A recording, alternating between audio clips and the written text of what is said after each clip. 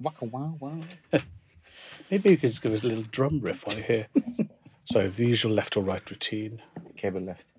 Is that So always we've is gone that for just table like left. an international standard? But you've got different earphones. That's true. I've got the posh ones. Yeah, you have. Thank you. Everyone ready? Yeah. We're all ready. We're all ready. Good.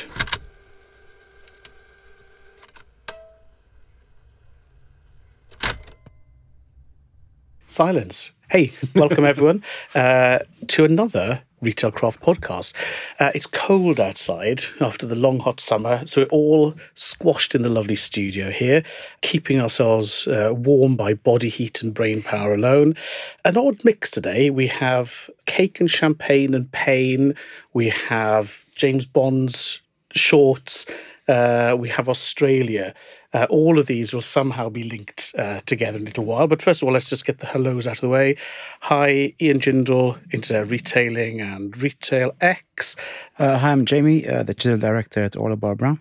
Lovely. Welcome, Jamie. Thank you. This is going to be easy because I'm Jamie as well. Jamie Merrick from Salesforce. Jamie, hello. Welcome again. Hi. Hi, Annabelle. I'm SVP of e-commerce at Sweaty Betty. Hooray. I'm Martin Shaw, Head of Research, Internet Retailing and RetailX. Good. So that's all of us welcomed. So apart from the Jamie conundrum, let's ignore that for now. And firstly, welcome Annabelle. Thank you so much for joining us. So we're all sucking our stomachs in and trying to flex our glutes at the thought of sweatying and bettying. But for anybody who hasn't caught on to the athleisure, lycra, yoga, fitness phenomenon that is Sweaty Betty, can you just tell us a bit about the business? So Sweaty Betty is a 20-year-old business. It's an activewear brand designed by women for women. And our core purpose is about empowering women through fitness and beyond. So it's not just about pulling your tummy in and being slightly intimidated by people lifting weights. It's about how we help women feel amazing. And that may be about looking great, but and looking great whether you're working out or just going for coffee, but really kind of combining those two things together, being both stylish and active. And there's also quite a lot of humour there as well, sort of, no pain, no champagne, and so on. Some really interesting fun slogans. Definitely. So kind of balance, and as we call it, green juice and cocktails is one of our values. And it's definitely really important to the business because actually most people don't have a super fitness and, very, very single-minded purpose. We're not professional athletes, but we want to look good. People enjoy working out and the benefits it brings kind of more widely than that. But it's quite a British sense of humour. So definitely there's a tongue-in-cheek and a quite frequent play on words that we like to bring in that really is just part of the brand and that element of humour and balance. And in a way that also comes to life, not only in the stores where you've got the vinyls and your wonderful store staff really bring that to life as well, but also on the website where it's not so much a website, it's more like a party with all the activities, introducing the teams and so on. So there is really a British vibe there. Yeah, definitely, and it's also about, again, another value. It's personal, it's family. It's still a founder-run business. So Simon and Tamara started the business 20 years ago, and they're still there, involved in the day-to-day, and so that's very much kind of part of who we are, and unfortunately brought to life on the website through our excellent copywriter and a lot of the other content that we have. You're not just UK though, we talk British, but where else are you? So we are, from a retail perspective, we are in the UK and in the US. The US between the East Coast and the West Coast with very little in between, and UK. So that's our kind of retail footprint. And then e-com, we have 4 sites, UK, US, EU and Australia. But basically anyone from anywhere can shop with us on the UK website and we will deliver it. Great. Brings us nicely on to e-com. So what do you do? So I run the e-com team, and I guess my remit is firstly about, driving the sales through that channel. It is our fastest growing channel and will probably in the not too distant future be our biggest channel. And it's our kind of engine for growth. It's how we build that international footprint. It's how we get to new customers. So that's the kind of day to day. The brief that to a certain extent I've given myself is how do we make the website and the digital presence as good as the other channels? So the fantastic experience that you've already mentioned that in store and our store staff definitely bring to life through service and through that sense of humour and through the product. How do you bring that into life in digital? And then the other aspect is our actual product itself. So the kind of beautiful technical, which is one of our brand pillars, is, well, what does that mean in a digital world? Because when you get to touch and feel our product and you wear it, it feels amazing. And I'm speaking to a room full of men, but hopefully there are some women listening who know what I mean. But actually, we've kind of got to do the same for our website and all of our digital touch points.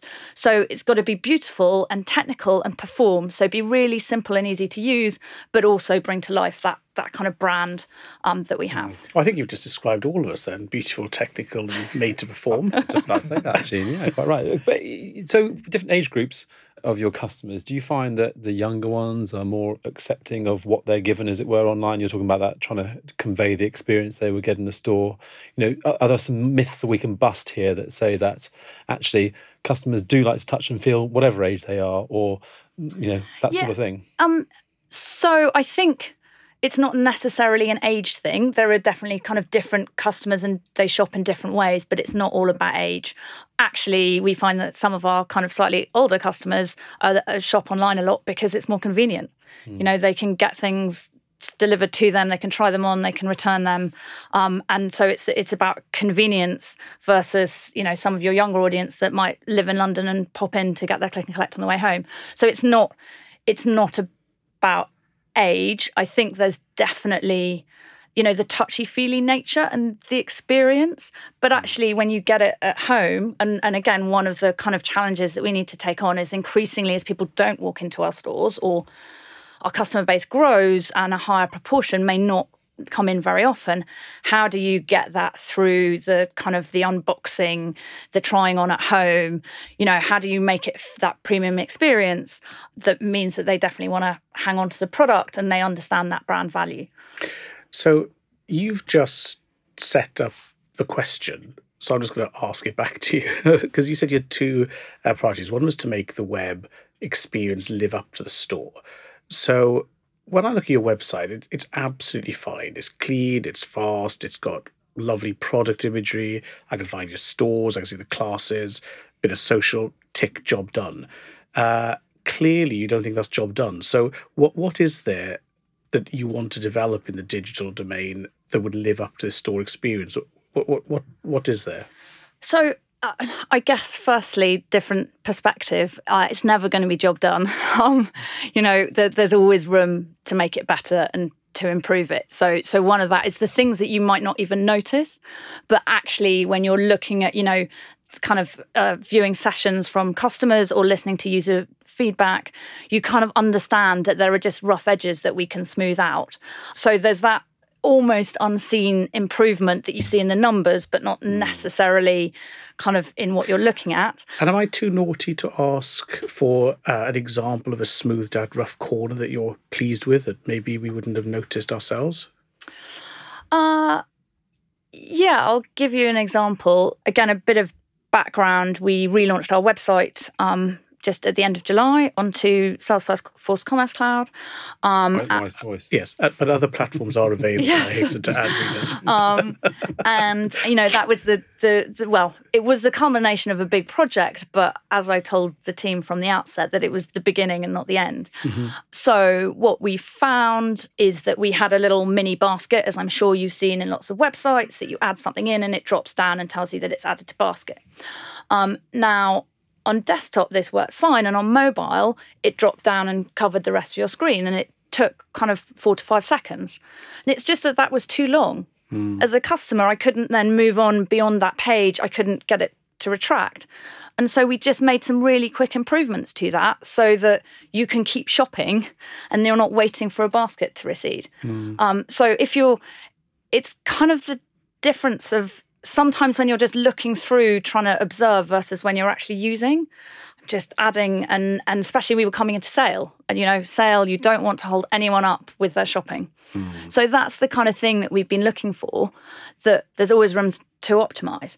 So, but to go back to your question, like that's the kind of ongoing, just becomes a constant way of working. It's not a project, it's just the way that you operate. I think the other areas that I'm kind of looking at is, so firstly, I've already mentioned it, kind of service. So what are all those elements to both around delivery and fulfillment and returns, but also around helping the customer on their day-to-day, or those questions they might have that they would normally ask an assistant in store. How do you answer them online? How do you anticipate them and answer them? There's the piece around product. So actually, just through the visuals and the product imagery, it's about the fabric and the texture and that really granular detail. So how do we keep making that better? And then finally, there's the kind of styling and the outfit building piece, which again, when you're trying on in a shop and someone says, oh, and have you tried this hoodie, or have you need new trainers, have you tried these ones on? And you kind of end up with an outfit when all you went in was for the vest top. How do we do that virtually, where you don't have someone encouraging you that actually it looks incredible, because you're just seeing a flat image and kind of adding it to your basket? Especially, I think, if you're not used to not just the look, but how it feels. So I don't know anybody who doesn't think they have bulges in the wrong place.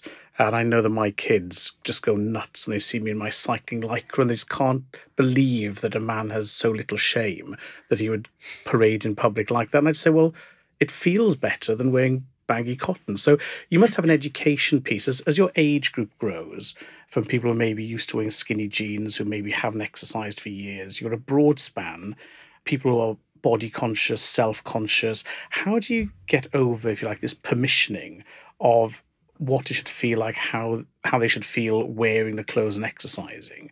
It seems you've got an educative role as well as maybe just a buy two of these. Yeah, but so yes, in that it's definitely not just about buy two of these, but some of those things are not, you can't tell someone, they've got to learn it for themselves.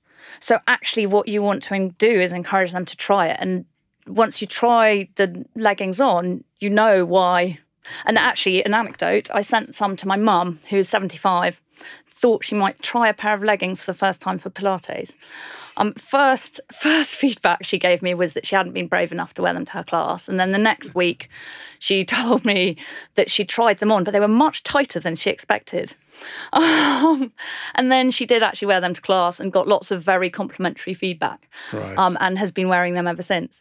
So it is actually the amount of times you tell them doesn't necessarily, it's about actually getting them to try. And for some customers, definitely the safe place will be in their own home. No one need know that you've tried on different sizes and sent a couple back, or different styles. So it is, that's kind of where the internet is wonderful, that people have a bit more safety. Sweaty Betty's always been a good place that's sort of driven that community feel, I think. When you've observed it over the last 20 years, that must really help with regard to how you style things, what you make, how you position it, all that sort of stuff. Are you able to actually take a lot of what's been said and use it positively?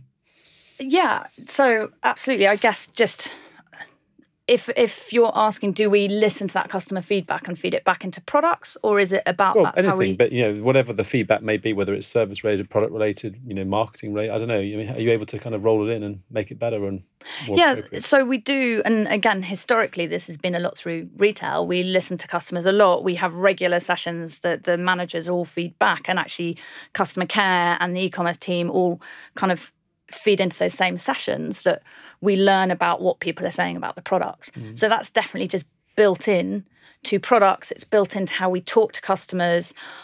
Even some things, so a recent example from the States is lots of customers want pockets. So we're able to design a pair with pockets and then talk to those customers and say, we've heard you, here you go. What do they put in their pockets, just out of interest? Cup holders. Cup of coffee. That's what you need, isn't it? That's it. Keep you warm. Your phone, your keys. Those things. Those things that you can't live without. Where's that? Yeah. Right, we won't take a poll of who has a man bag around the table then. No I comment. don't think you should, Ian. Yeah. Now, when you relaunched your site, it was called the Digital Flagship, which sounds like you're really setting that up to be the biggest store, the best store, the place you see the best of the brand.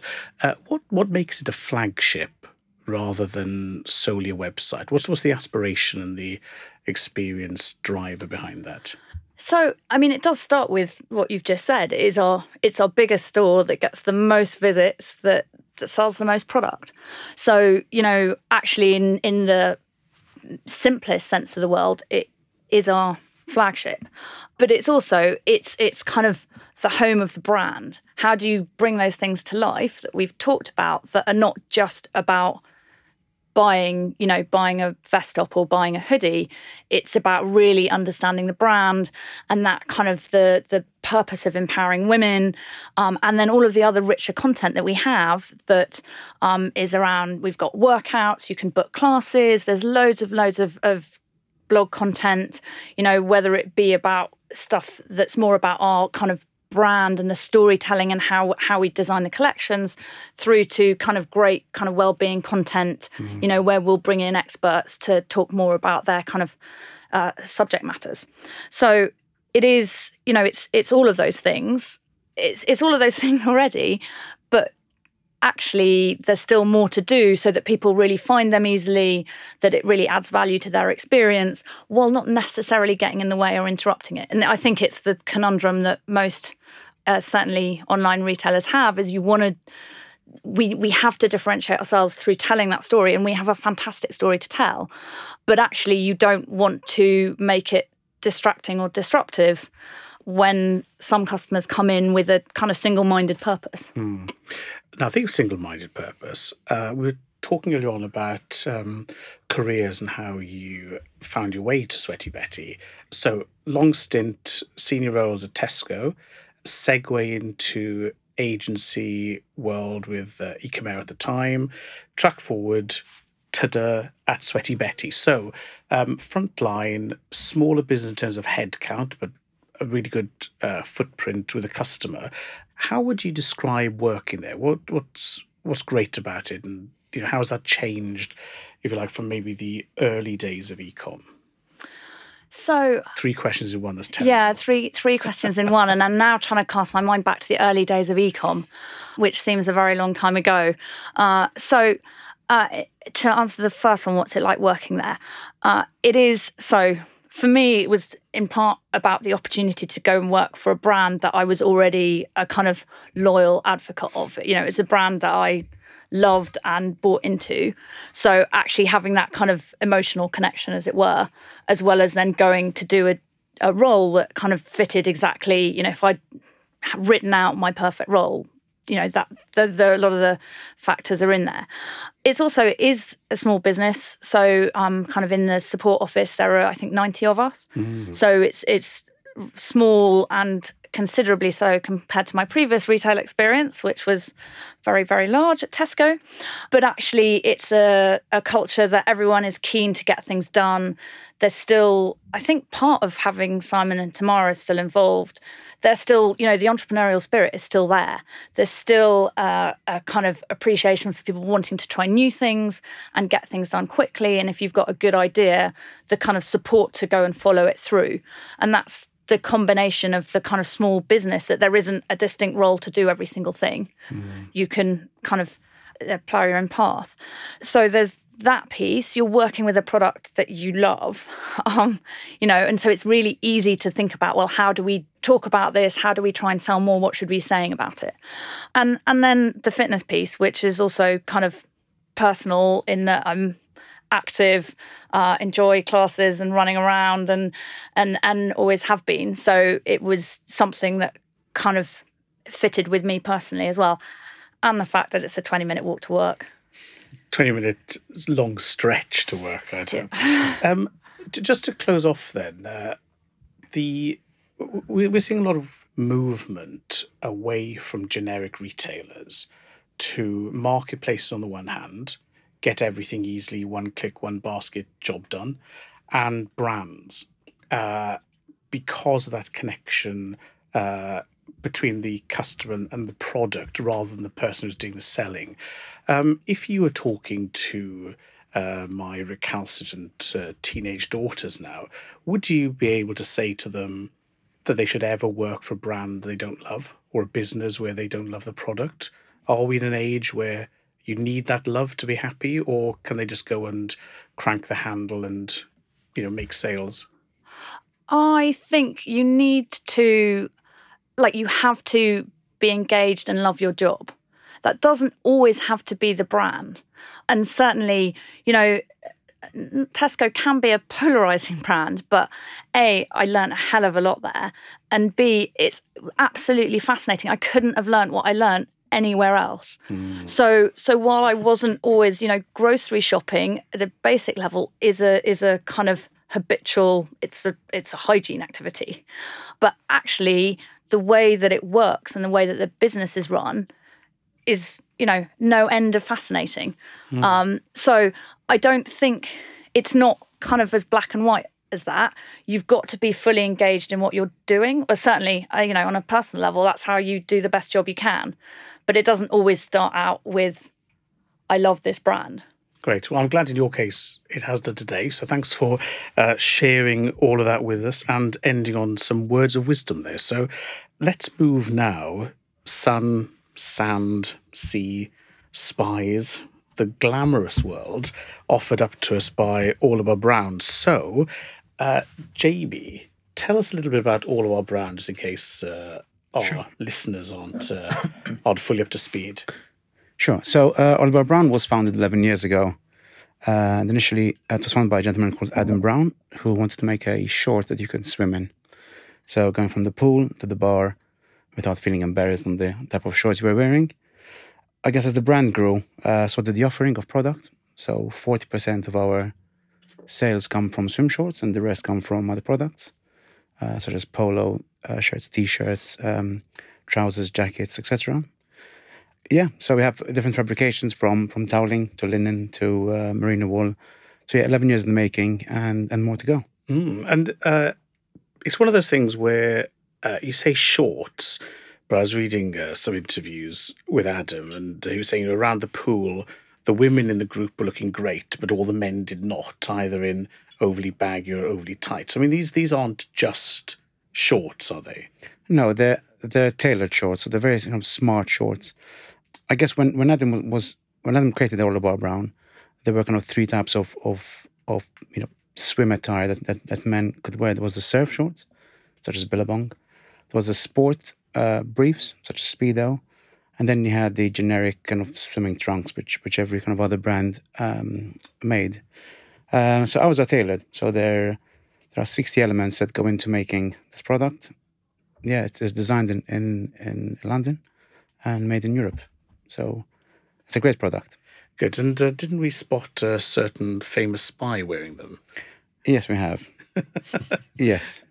Obviously, he can't say any more due to MI6 listening in on us. So let's just thank them for their service and carry on. Now, tell us a bit about your role then. So you're Director of Digital. Yep. You're not actually sewing the shorts. No, I'm not. That's great. So tell us about your role. So I look after e-com as a first channel, as a lead channel. Look after customer acquisition through digital means. That doesn't mean that it only goes towards online, but it also goes towards shops. Shops are very important to us, so driving footfall there is really important. I look after CRM, so I have a great CRM team that makes sure that they're engaging customers, whether they're buying from online or digital, or footfall. Or in the stores, yeah. Thank you. Apologies, I need some water. And I'll also look after customer services, which is a great place to be in. So if I make a mess on one side, I'm mopping on the other side. So happy days for me. And just how big is the team? So I think you're about, is it 20 stores, or did I make that up? So there are about, just bear with me a second, otherwise marketing will be very upset with me. So we have 25 stores worldwide. 25, yeah. So that's a lot of stores, and they're sort of growing quite quickly, because I seem to remember not long ago there were only a handful. Correct. So I guess your job has just got harder with trying to pull all that information together. Harder or easier.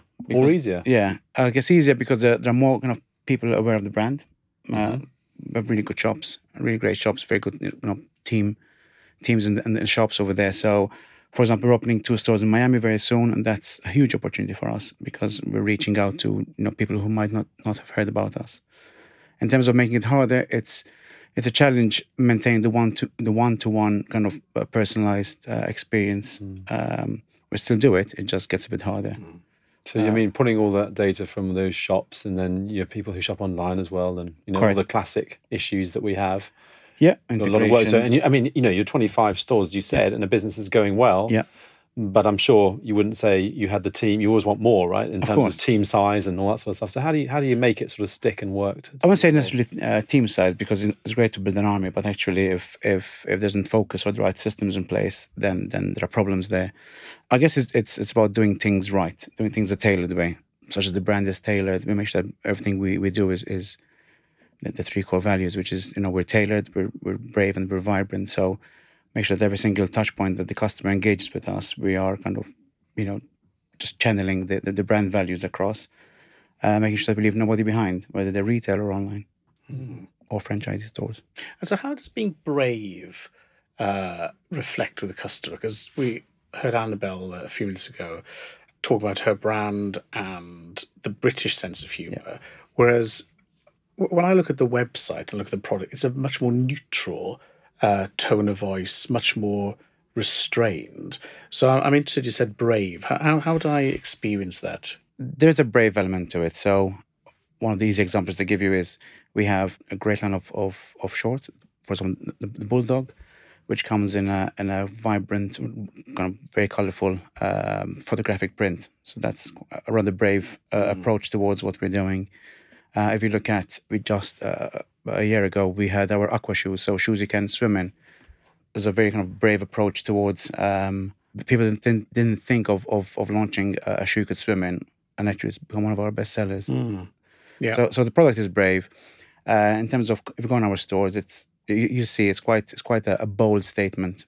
So even though the site, it's hard to try and get all the kind of 3 values across on the site in an equal manner, but it's certainly it's a very a brave product. Interesting. Now, it seems as if the world is going beach and intimate wear mad.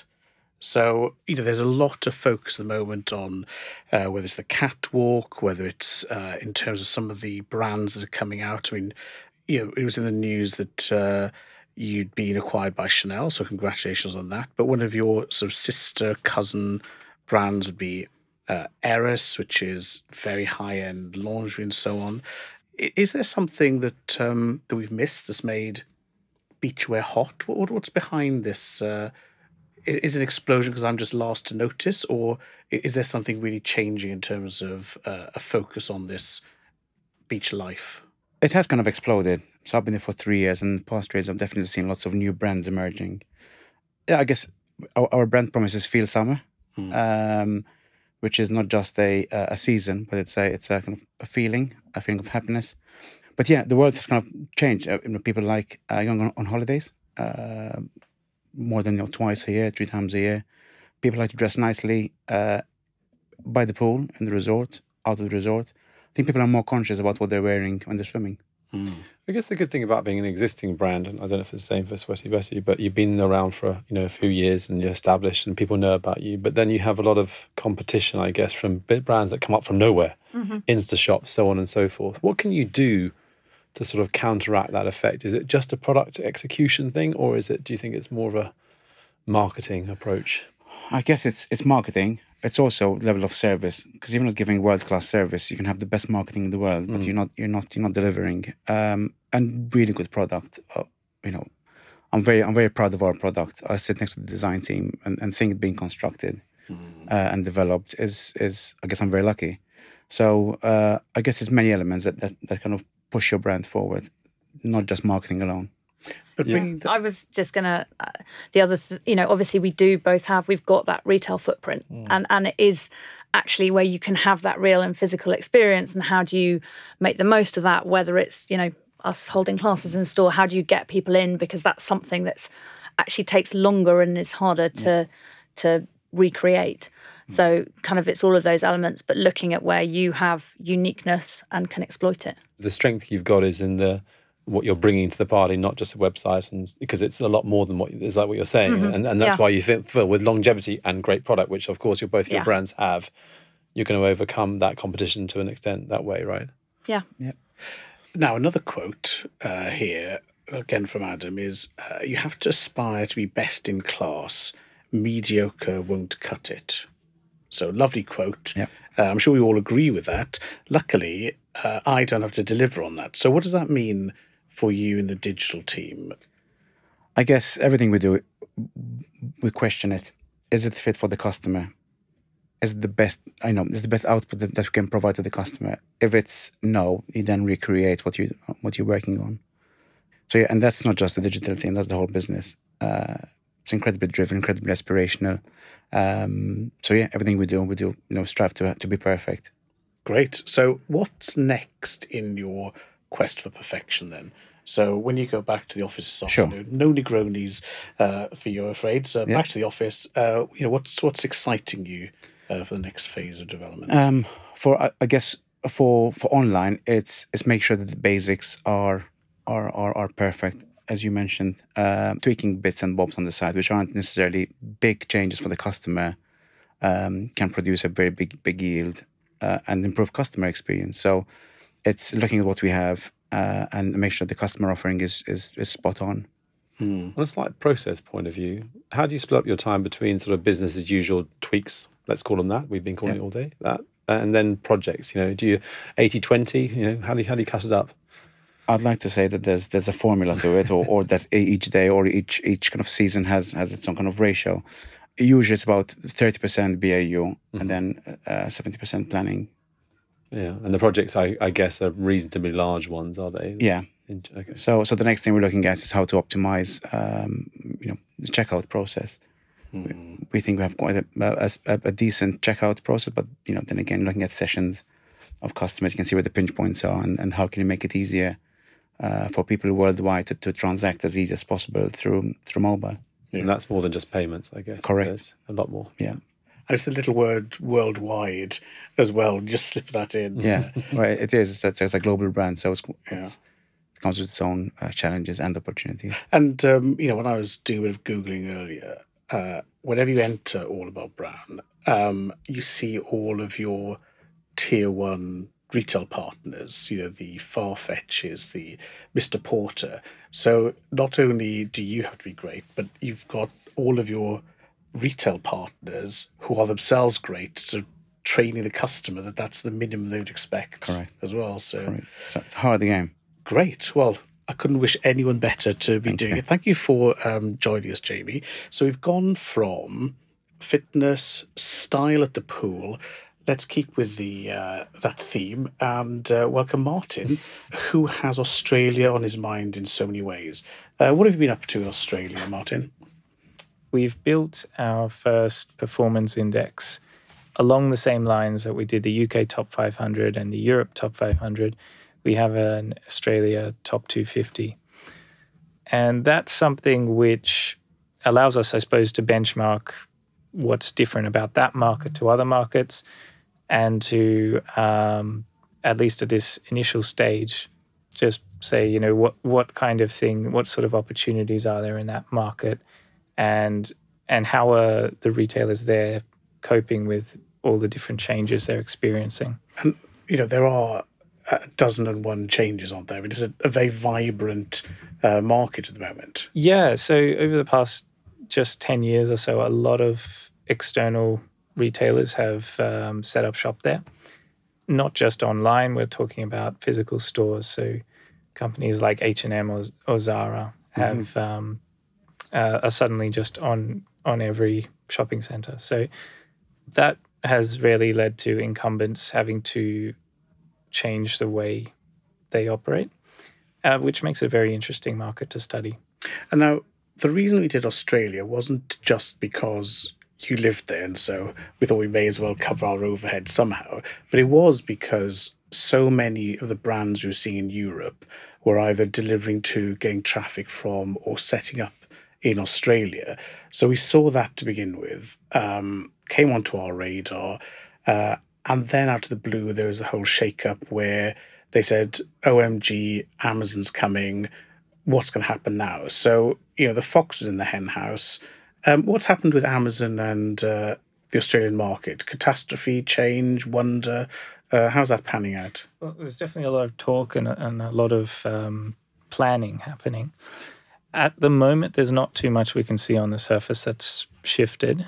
You rightly mentioned that brands were quite an interesting factor. We're tracking about 20% of the top 250 are direct selling brands. And that compares to the UK top 500, where it's about 34%. So there's a question about whether that will increase the way we've seen year on year the number of brands in the UK top 500 and Europe top 500 increasing.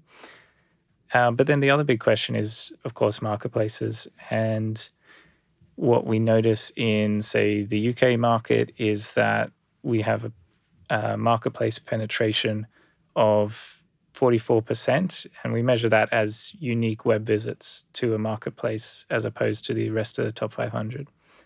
And in the European single market, that's 47% marketplace. In Southeast Asia, which we also measure, that's 46%. So it's very consistent. But then in Australia, it's 28%.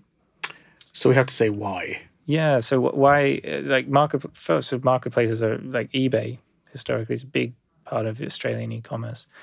But why is it much less than you see in other places?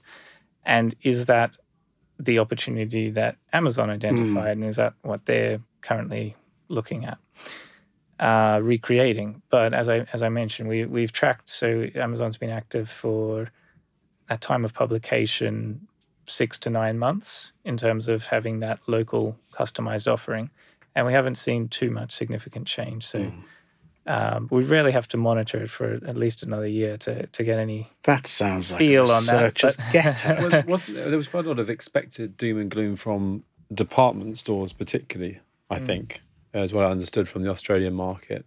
But you're saying there's no vertical you can pick out that's actually fared worse than the average, which is don't know yet. Department stores have it quite tough, but perhaps a more significant problem for them at the moment is companies like I previously mentioned H&M and Zara who are coming in.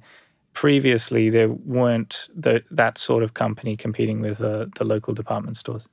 And so I think you've got department stores like David Jones, which is I think the oldest continuously operating department store, very much historic and actually right now it's got to innovate and it's got to compete in a way which it hasn't before. And it's on the one side having that difficulty with the marketplace, perhaps shoppers going first there before going to their website. And then at the other hand, it's having competition from those brands. And if there's a third hand, it's got some competition from those big fast fashion retailers. I mean, there's some research we did called Shopper First stuff we did. It described exactly that scenario, and it was the data looked at a number of things, interviews and data that we've got with Salesforce. But the point is that retailers are stuck there, squeezed in the middle, not particularly known for anything in terms of product or service or whatever. Great with perhaps getting a first buy, but after that, what do? Yeah. People tend to go off to the brand or they go to a marketplace if all they're looking for is the value as opposed to the service. So a tough place to be. I think one of the challenges is that retailers have typically considered themselves to be a horizontal business. So they look at themselves and say, I'm a department store. Then they look at other department stores and say, I hate you, I'm going to compete with you. Or I'm in women's apparel, I'm going to compete with you. So it's always been about elbowing other people out of the way. Whereas I think what we're seeing now is that some players are vertical. They're saying, you know what? The delivery here is terrible. The operations are terrible. The customer presentation is terrible. I'm going to do all of them now. And I think the big change that I think Amazon is going to drive in the market is the size, confidence, and resources to change the vertical model of retail without worrying about, am I a this or a that, not the format. And we see this with the brands as well, where a brand comes in and says, this is how I want to behave. I'll have my shop, my website. I'll sort out my distribution. And so they've had more confidence, I think. So I think, it'll be interesting to see whether the formats that have grown up over tens of years are going to survive these vertical changes in the market. I've also got a question around service and delivery, because my anecdote may be outdated, but in the past it being quicker for someone to order a bike from Wiggle and have it delivered from the UK than it would be to order one from a local, geographically local e-com retailer and have it delivered. Is that out of date? Is that improved? Is Amazon forcing improvement there and the other new entrants? Because, that's fundamental to the success in e-com in the UK. It's geography. Definitely, we're noticing that the difference isn't as big as we'd expected. And I think that's because we started our full-on measuring basically at the same time that all of that discussion was happening. So quite possibly 2 years ago, it was different. From now, we've got a benchmark which shows that we've got median delivery time in terms of a standard offering that's about 5 to 7 days across the 250. And so that's not too dissimilar to, say, the Europe Top 500, which covers a largely similar geographic area. And we did expect to see more regional variation. So we measured each state capital, what's the delivery time, expecting that retailers would have, for the most of the top 250, have a warehouse in a couple of states, but not be able to ship. But we actually found that only 12% differentiate delivery timeframes on that basis, which was quite interesting. And those that do are delivering it much more quickly. So the median time is half what you would find for those that don't.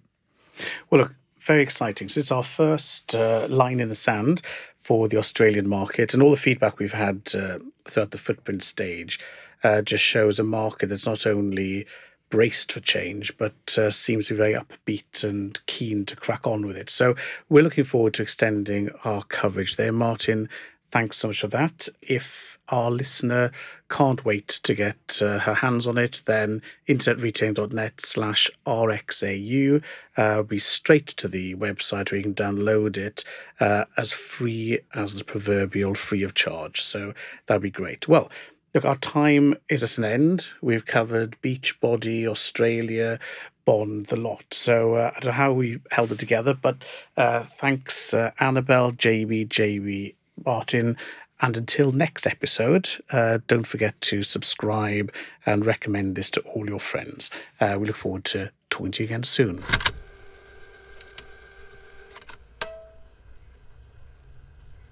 Good job. Nice. So, all right, I'll see you outside in... disclaimer before I left. I should do that. All right. So are we back in 30 minutes? Yeah, got it. A couple of minutes, that's it. But we'll get Sean on the line from 1:30.